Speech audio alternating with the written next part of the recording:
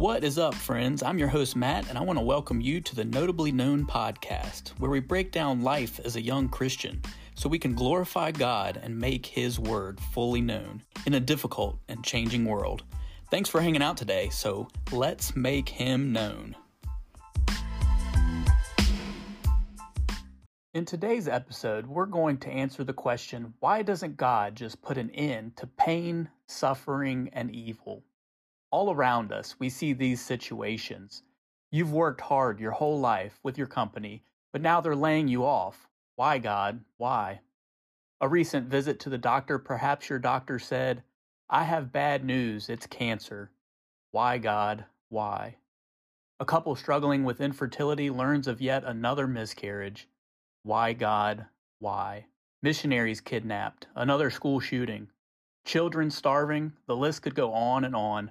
But the question remains, why, God, why?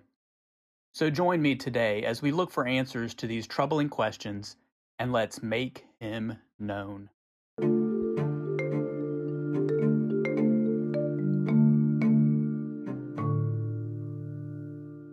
Well, we aren't alone in wondering these questions. Over 2,500 years ago, Habakkuk, a prophet of Judah, had the same questions.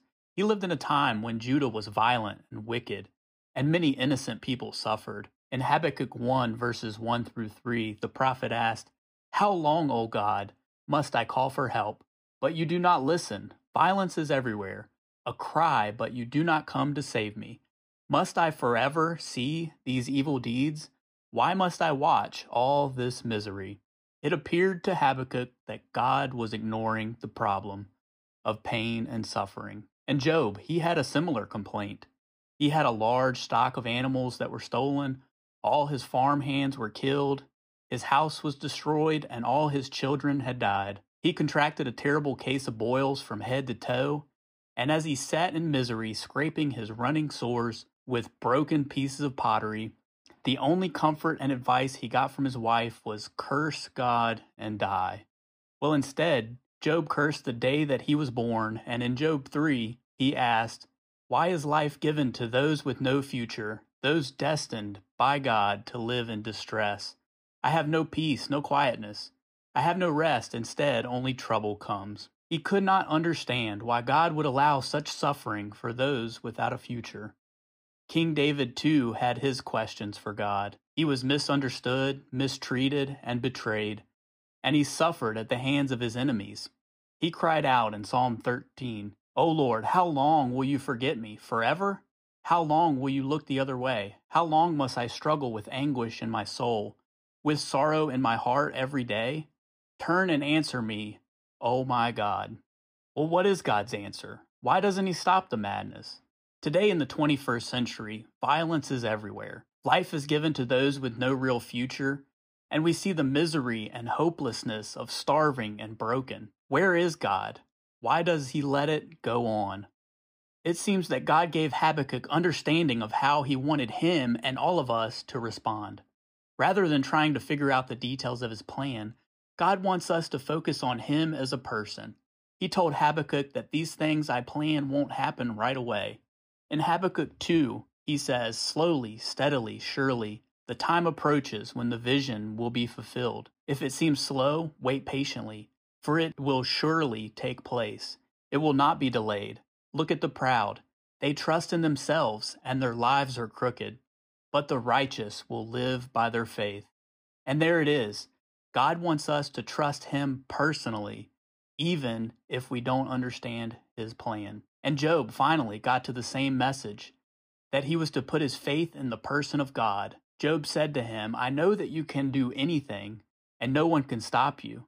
You asked, Who is this that questions my wisdom with such ignorance? It is I, and I was talking about things I knew nothing about, things far too wonderful for me. And how did he come to the conclusion that God's ways and His plans were beyond his comprehension? Well, it was by knowing God the person. He said in Job 42, I had only heard you before, but now I have seen with my own eyes. His focus was no longer on a plan, but in a person whom he trusted to know what he was doing. King David understood the message that he was to live by faith, and in the person of God too. Right after he asked God, Why have you abandoned me?" He declared, "Yet you are holy, enthroned on the praises of Israel. Our ancestors trusted in you, and you rescued them. They trusted in you and were not disgraced." Next, we see that in suffering there is a message of unity. Jesus prayed that they all may be one, as you, Father, are in me and I in you. And that's the way we ought to be as Christians, one in Christ. If we have been born into the family of God, we are a child of God. We are all brothers and sisters. And also, suffering holds a message of comfort. In 2 Corinthians, we read, "Blessed be God and Father of our Lord Jesus Christ, the Father of mercies and God of all comfort, who comforts us in all our tribulation, that we may be able to comfort those who are in any trouble, with the comfort with which we ourselves are comforted by God." Because tragedies happen to us, it gives us a greater sense of oneness with others who have experienced tragedies. We can feel for them in that suffering situation. Because we have been comforted through the Word of God, we in turn may be able to comfort others. Now let's look at some practical things we can do to embrace God's purposes in our suffering. First, let's look to God's promises for comfort. Scripture will sustain us through all of life's challenges. 2 Corinthians 4:17 says, "For our light and momentary troubles are achieving for us an eternal glory that far outweighs them all." And Psalm 119:92 says, "If your law had not been my delight, I would have perished in my affliction." So we need to cling to God and cling to His promises when we face tribulation.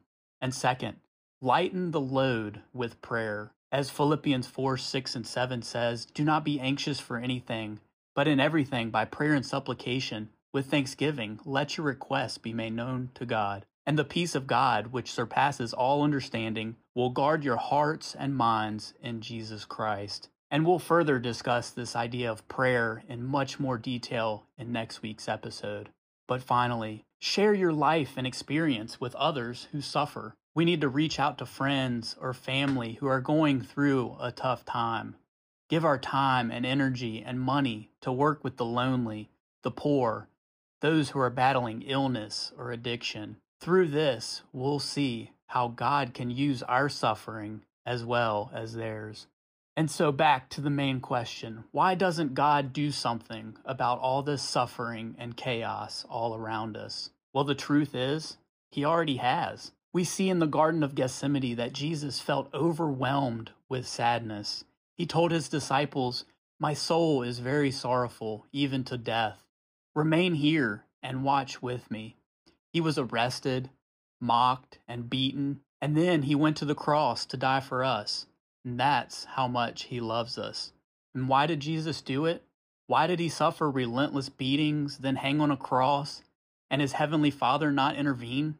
Just as He didn't end His own Son's suffering as soon as He would have liked, God also doesn't end our suffering as soon as we would like.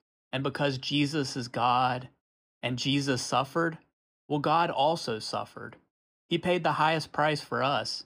And His sacrifice addresses the very heart of the problem of evil and suffering. One day, it'll prove to be the final answer. So when you're tempted to ask God, "Why are you doing this to me?" we need to look to the cross and ask instead, "Why did you do that for me?" In 1 Peter 2:21-23, Peter said, "God called you to do good, even if it means suffering, just as Christ suffered for you. He is your example, and you must follow in His steps. He never sinned, nor even deceived anyone.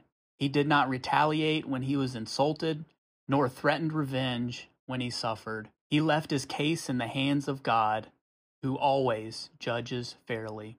You see, Jesus as God knew that His suffering was the only solution for sin, suffering, and death. And He modeled what we must do. We must place our faith and trust in God, who does all things right in His perfect timing. And because Jesus lives, we can face tomorrow with peace in our heart. Because Jesus lives, life is worth living. Because Jesus lives, I'm looking forward to an eternal life with him. And to all who put their trust in him, he promised an eternal life of no more suffering, no more tears, no more sorrow, and no more pain. Thank you for hanging out today. If you enjoyed today's episode, hit subscribe, share this podcast with a friend, and join me again next week on the Notably Known podcast. And remember, friends, let's make him known.